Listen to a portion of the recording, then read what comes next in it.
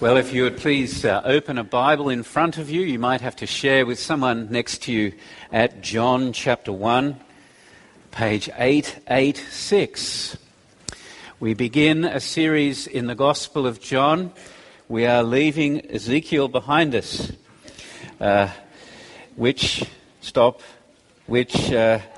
a bit more familiar, although I think John's Gospel, if anything, is more direct and straight. So instead of acted parables and glory disappearing and appearing, John confronts us with the full glory of God in the face of Jesus Christ. And this first passage that was read for us a moment ago, chapters 1 to 18, the books call it a prologue.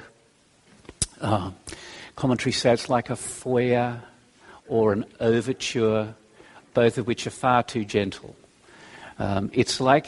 It's like the dropping of a bomb, a napalm bomb, which spreads and spreads and changes everything it touches. But instead of spreading death and darkness, it spreads life and light. However, I will give the commentaries this. It is a carefully crafted poem, and it's crafted around one central text, and the central text is verse 12. To all who receive Jesus and believe in his name, he gave the right to become children of God. And that's the kind of pointy end of the massive impact that the eternal Word of God, Jesus Christ, makes coming into the world and what it means for us. Jim Packer, who most of you have heard of, wrote a wonderful book called Knowing God. And he says, being the children of... You have heard of Jim Packer. Is there anyone here who has not read Knowing God? Good. See me later.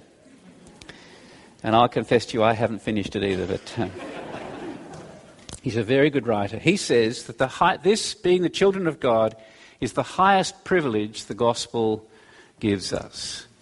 If you really want to tell someone's heart is beating in time with God, you find out how much they make of the thought that they are God's child, having God as their father. If it's the heartbeat of their worship and their witness and their life and their thinking and their decisions, then that marks them out as Christian. He says, everything that is distinctively Christian is summed up in the knowledge of the fatherhood of God. Father is the Christian name for God. I think that's great. And we'll come to that in our second point, but there's so much treasure here, it's mouth on the fire hydrant sort of passage. I just want to look at two things with you. And the first is the glory of the Word. We'll spend a bit more time there. And the second is the gift of the Word. So firstly then, the glory of the Word. And I know it takes time to get used to John's Gospel. We're in a different kind of book now. And each week I want to point out a tactic that John uses to help us understand his meaning. And the first tactic that you'll notice in John's Gospel is that he uses double meanings. Often uses words that have double meaning. Born again can mean born from above. And whenever John uses a double meaning word, the great thing is he means both. He has it both ways. We don't have to choose which he means. That's important because he starts the gospel with a word which has a double meaning. These very familiar verses 1 and 2. In the beginning, that's the double meaning word, was the Word. That is also, and the Word was with God, and the Word was God. He was in the beginning with God. So this word beginning can have two meanings. It can mean beginning in terms of time. In other words, way back before the creation of the heavens and the earth, the Word was with God and the Word was God. He was with God having a face-to-face fellowship. It's a word of closeness and intimacy, and he was God. But this beginning word is a bit of a shock to the Jewish readers who say, well, hang on, the Bible starts in the beginning, God created. And John starts in the beginning was the Word. So yes, it does mean eternity past. It means that this Jesus who was born, whom we've just celebrated his birth in Bethlehem, he existed for eternity past with God, and he was God. But the word beginning has a second meaning. It contains this idea of firstness, but it's not just firstness in terms of time. It's firstness in terms of the reason or the cause or the very basis for something. John is saying that the Word is the beginning of all things because he is at the root, he's the source and the foundation and the base of everything. And I don't know how you'd say that exactly in Vancouver today. It's like John picks up all our assumptions and beliefs and activities, and he sweeps his arm across the chessboard and he says, it's not a chessboard, it's a Scrabble board. That everything we do and everything we believe and everything we've experienced and everything we know, if it's not based on Jesus Christ, the eternal Word, it's temporary, fleeting, misguided in some way. So that you can add all sorts of tremendous experiences and understandings to your life, but there's not going to be any real light or spiritual reality unless they're built on the person of Jesus Christ. It's like in your life, what you're doing is you're building a house, building house, and suddenly someone comes along and shines a light, and you discover that you've been building it in the dark, the complete dark. And the house is not only leaky, it's ugly. And you're not only building on sand, you're building on the side of a volcano.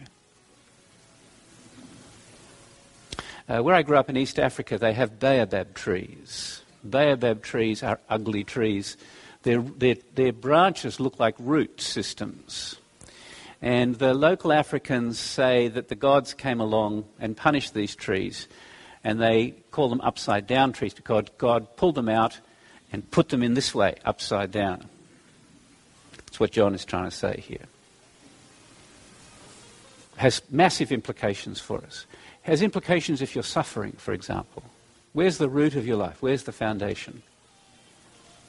This is what Leslie Newbigin says on this. He says, what if the new thing John wants to introduce us to is so radically new that it calls in question all previous axioms and assumptions, all inherited tradition, all human experience, so that even language itself cannot serve to communicate it? What if the new thing is in fact the primal truth by which everything else has to be confronted and questioned? How do you begin to explain that which must in the end be accepted as the beginning of all explanation? I mean, just take one little question that has plagued humanity. I mean, why do I exist? Why do all things exist? Why is there something, not nothing? The answer is the Word. As John says in verse 3, all things were made through him, and without him was not anything made that was made. See, such is the power and glory of the Word, that coming into the world of the Word is going to make such a massive difference. It's going to overturn, it's going to redefine everything. You know, Jesus steps across the dichotomy that we have between material and spiritual reality. He is life and light. And then suddenly in verse 5, for the first time, there's a negative note. Darkness is introduced. And I say that because there is, in our lives and in this world, an anti-light, anti-life, anti-word power. Our world is alienated and estranged from God. And there can be no peaceful coexistence between light and darkness. I know it sounds very intolerant, but that's just the way light works. And Jesus has come to replace the darkness. That is why he's come. So just scan down to our favourite verse, verse 14. Very wonderful verse. And the Word became flesh and dwelt among us. We've seen his glory. Glory is of the only Son from the Father, full of grace and truth. See, this is a great Christmas text. It's sublime in its glory, but it has this deep, jarring note in it. See, it's not a happy holiday.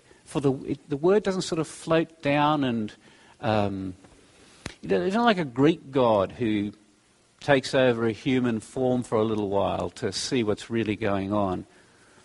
He's not an avatar, remote-controlled avatar over the internet somewhere else. The word that John uses here to describe what's happened to the Word is quite crude. He does not say the Word became man. He doesn't say the Word became a body. It's literally the Word became meat.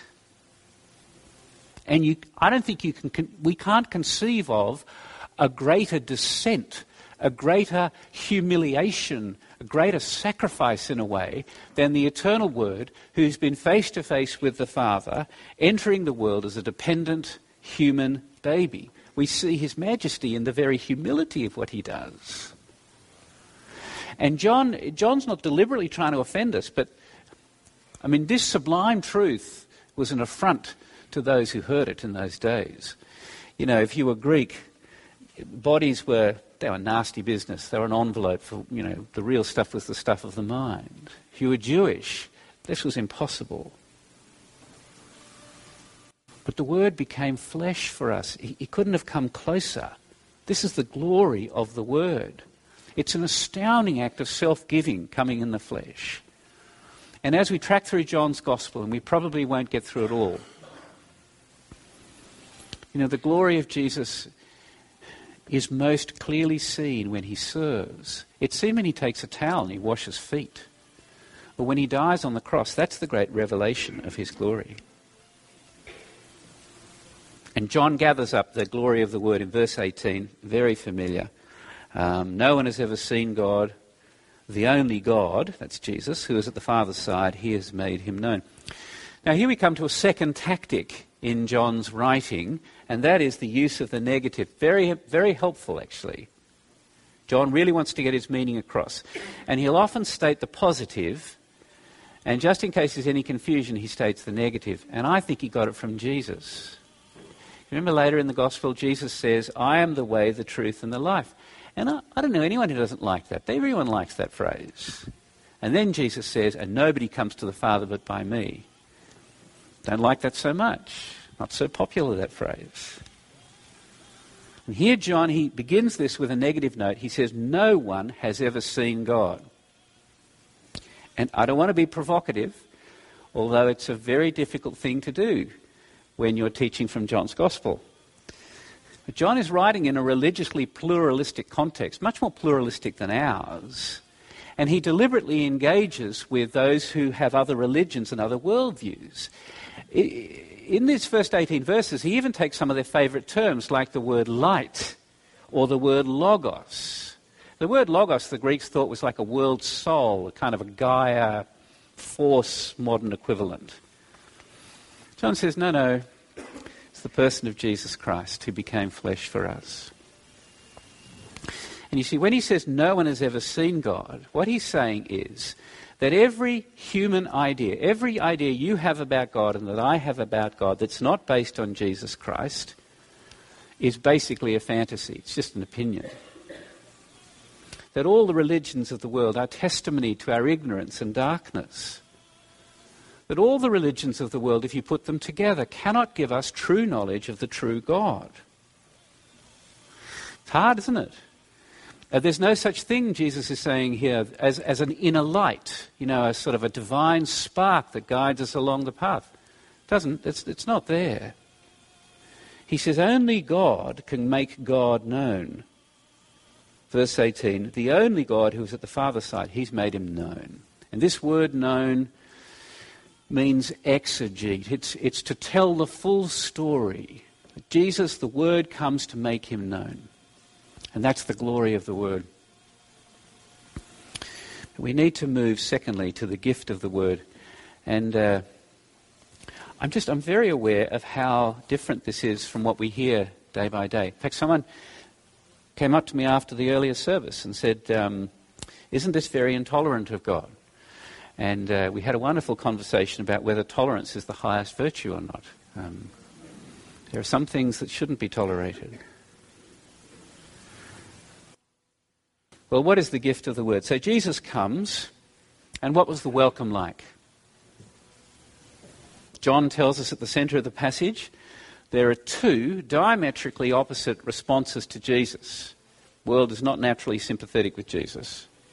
And despite the fact that we always want to create a mushy middle ground between these two, there are two still different reactions to Jesus. C.S. Lewis put it this way. Christianity says, Christianity, if it's false, is of no importance. If it's true, it's of infinite importance.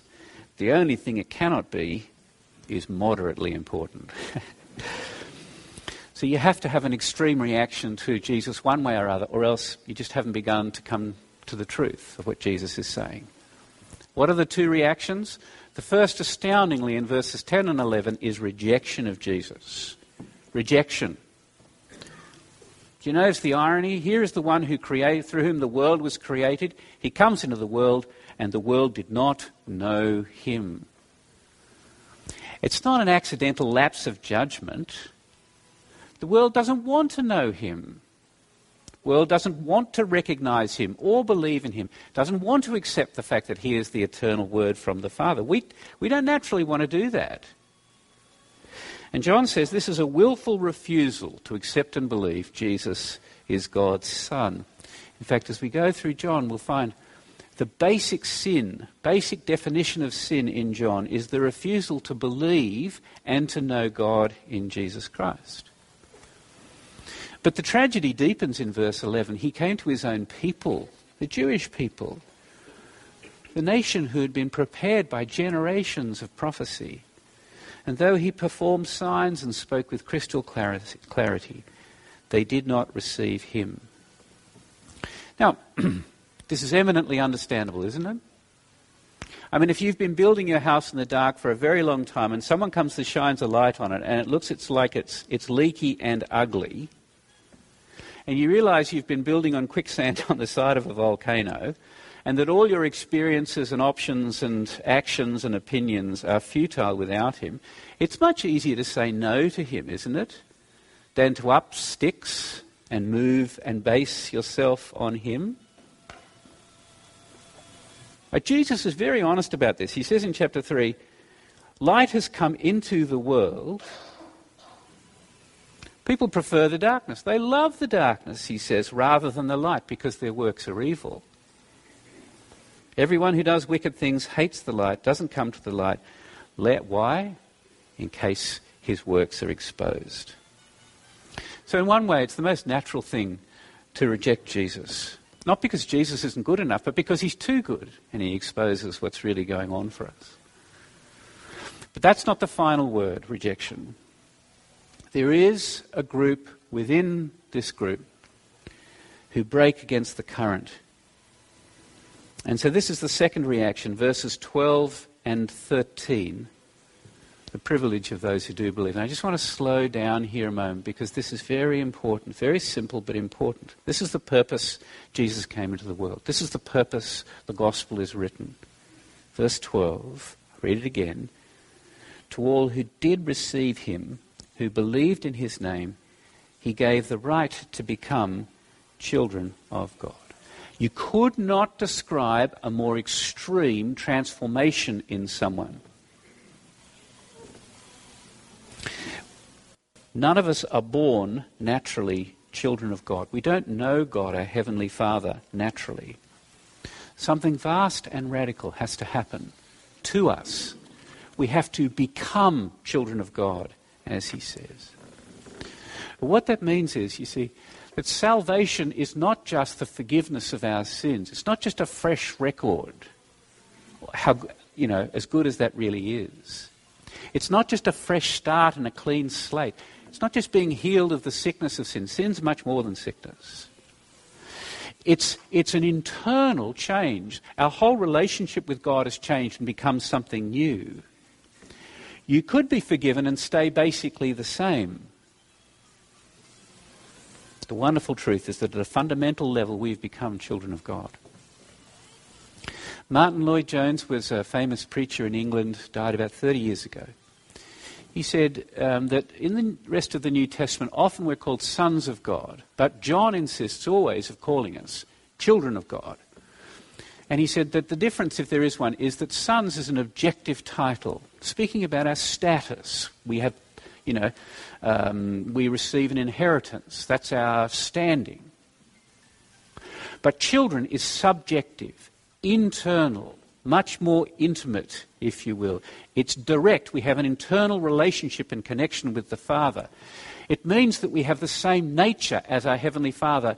If you'll forgive me putting it this way, God implants his own spiritual DNA in us to make us his children. It's not something we can do for ourselves. It's a gift of his grace. He gave the right to become children of God. And the right doesn't mean, I have these rights and I can exercise them as an option, some possibility. To have this right, it means to have this honour. To be reckoned worthy of being a child of God. It's a privilege. It's being made new. God looks at us and he honours us and says, you are my children because you believe and receive my Christ. Jesus, the unique Son of God, he was God's Son by nature. We were not. And he becomes ours and he takes on our nature to give us his, if you will. We never become sons of God in the sense that he is, but we are born of God. How does this happen? Verse 13. Who were born, not of blood, nor of the will of the flesh, nor of the will of man, but of God. If I could dare say this, this is even better and more than adoption. See, in adoption, there's love and family making, and sometimes adopting families are richer than natural families. But the parents cannot impart their own DNA to the child. That's what John's saying. It's not of blood, it's not descent, it's not your pedigree, it's not who you grew up with or where you come from. It's not of the flesh, not of the will of the flesh. It's not by human procreation. It's not of the will of man. There's no human teaching or human religion can do this. It is of God. What John's describing is no small change. It's not a legal thing outside us. It's an inner, supernatural change at the deepest possible level of who we are. It changes our very nature. It changes who we are and where we belong. And in the words of the Apostle Peter, we become partakers of the divine nature. It's dangerous stuff. So we call God our Father. We call Jesus our brother. And this has massive implications, doesn't it? We don't have time to look at them this morning. It has implications. It changes the way we deal with our past and the way we think about the future. It changes how we relate to our present. It changes how we relate to each other. If Christ has come from heaven to rescue us, the DNA of Christ, if it starts to breathe in us, creates hospitality and generosity and a concern for mission. But the most basic implication is this. I just want to ask you, do you know God as your Heavenly Father? And when you pray to him, do you call him Father? Do you know him as a Father? Or do you just call him God? Do you understand something of the privilege that you have in being a child of God? It's the whole reason the Word became flesh, that we might become children of God. This is the glory of the gospel, that Christ visited us, bringing life and light. And when we rely on him and trust in him, he lifts us up into his family. What marvellous love the Father has extended to us, says John later. Just look at it, he says, we're called the children of God. That's who we really are. It's also why the world doesn't recognise us or take us seriously. It has no idea who he is or what he's up to. But friends, that's exactly who we are, children of God. And that's only the beginning. Who knows how we'll end up? What we know is that when Christ is openly revealed, we'll see him, and in seeing him, become like him. And all of us who look forward to his coming, stay ready with the glistening purity of Jesus' life as a model for our own.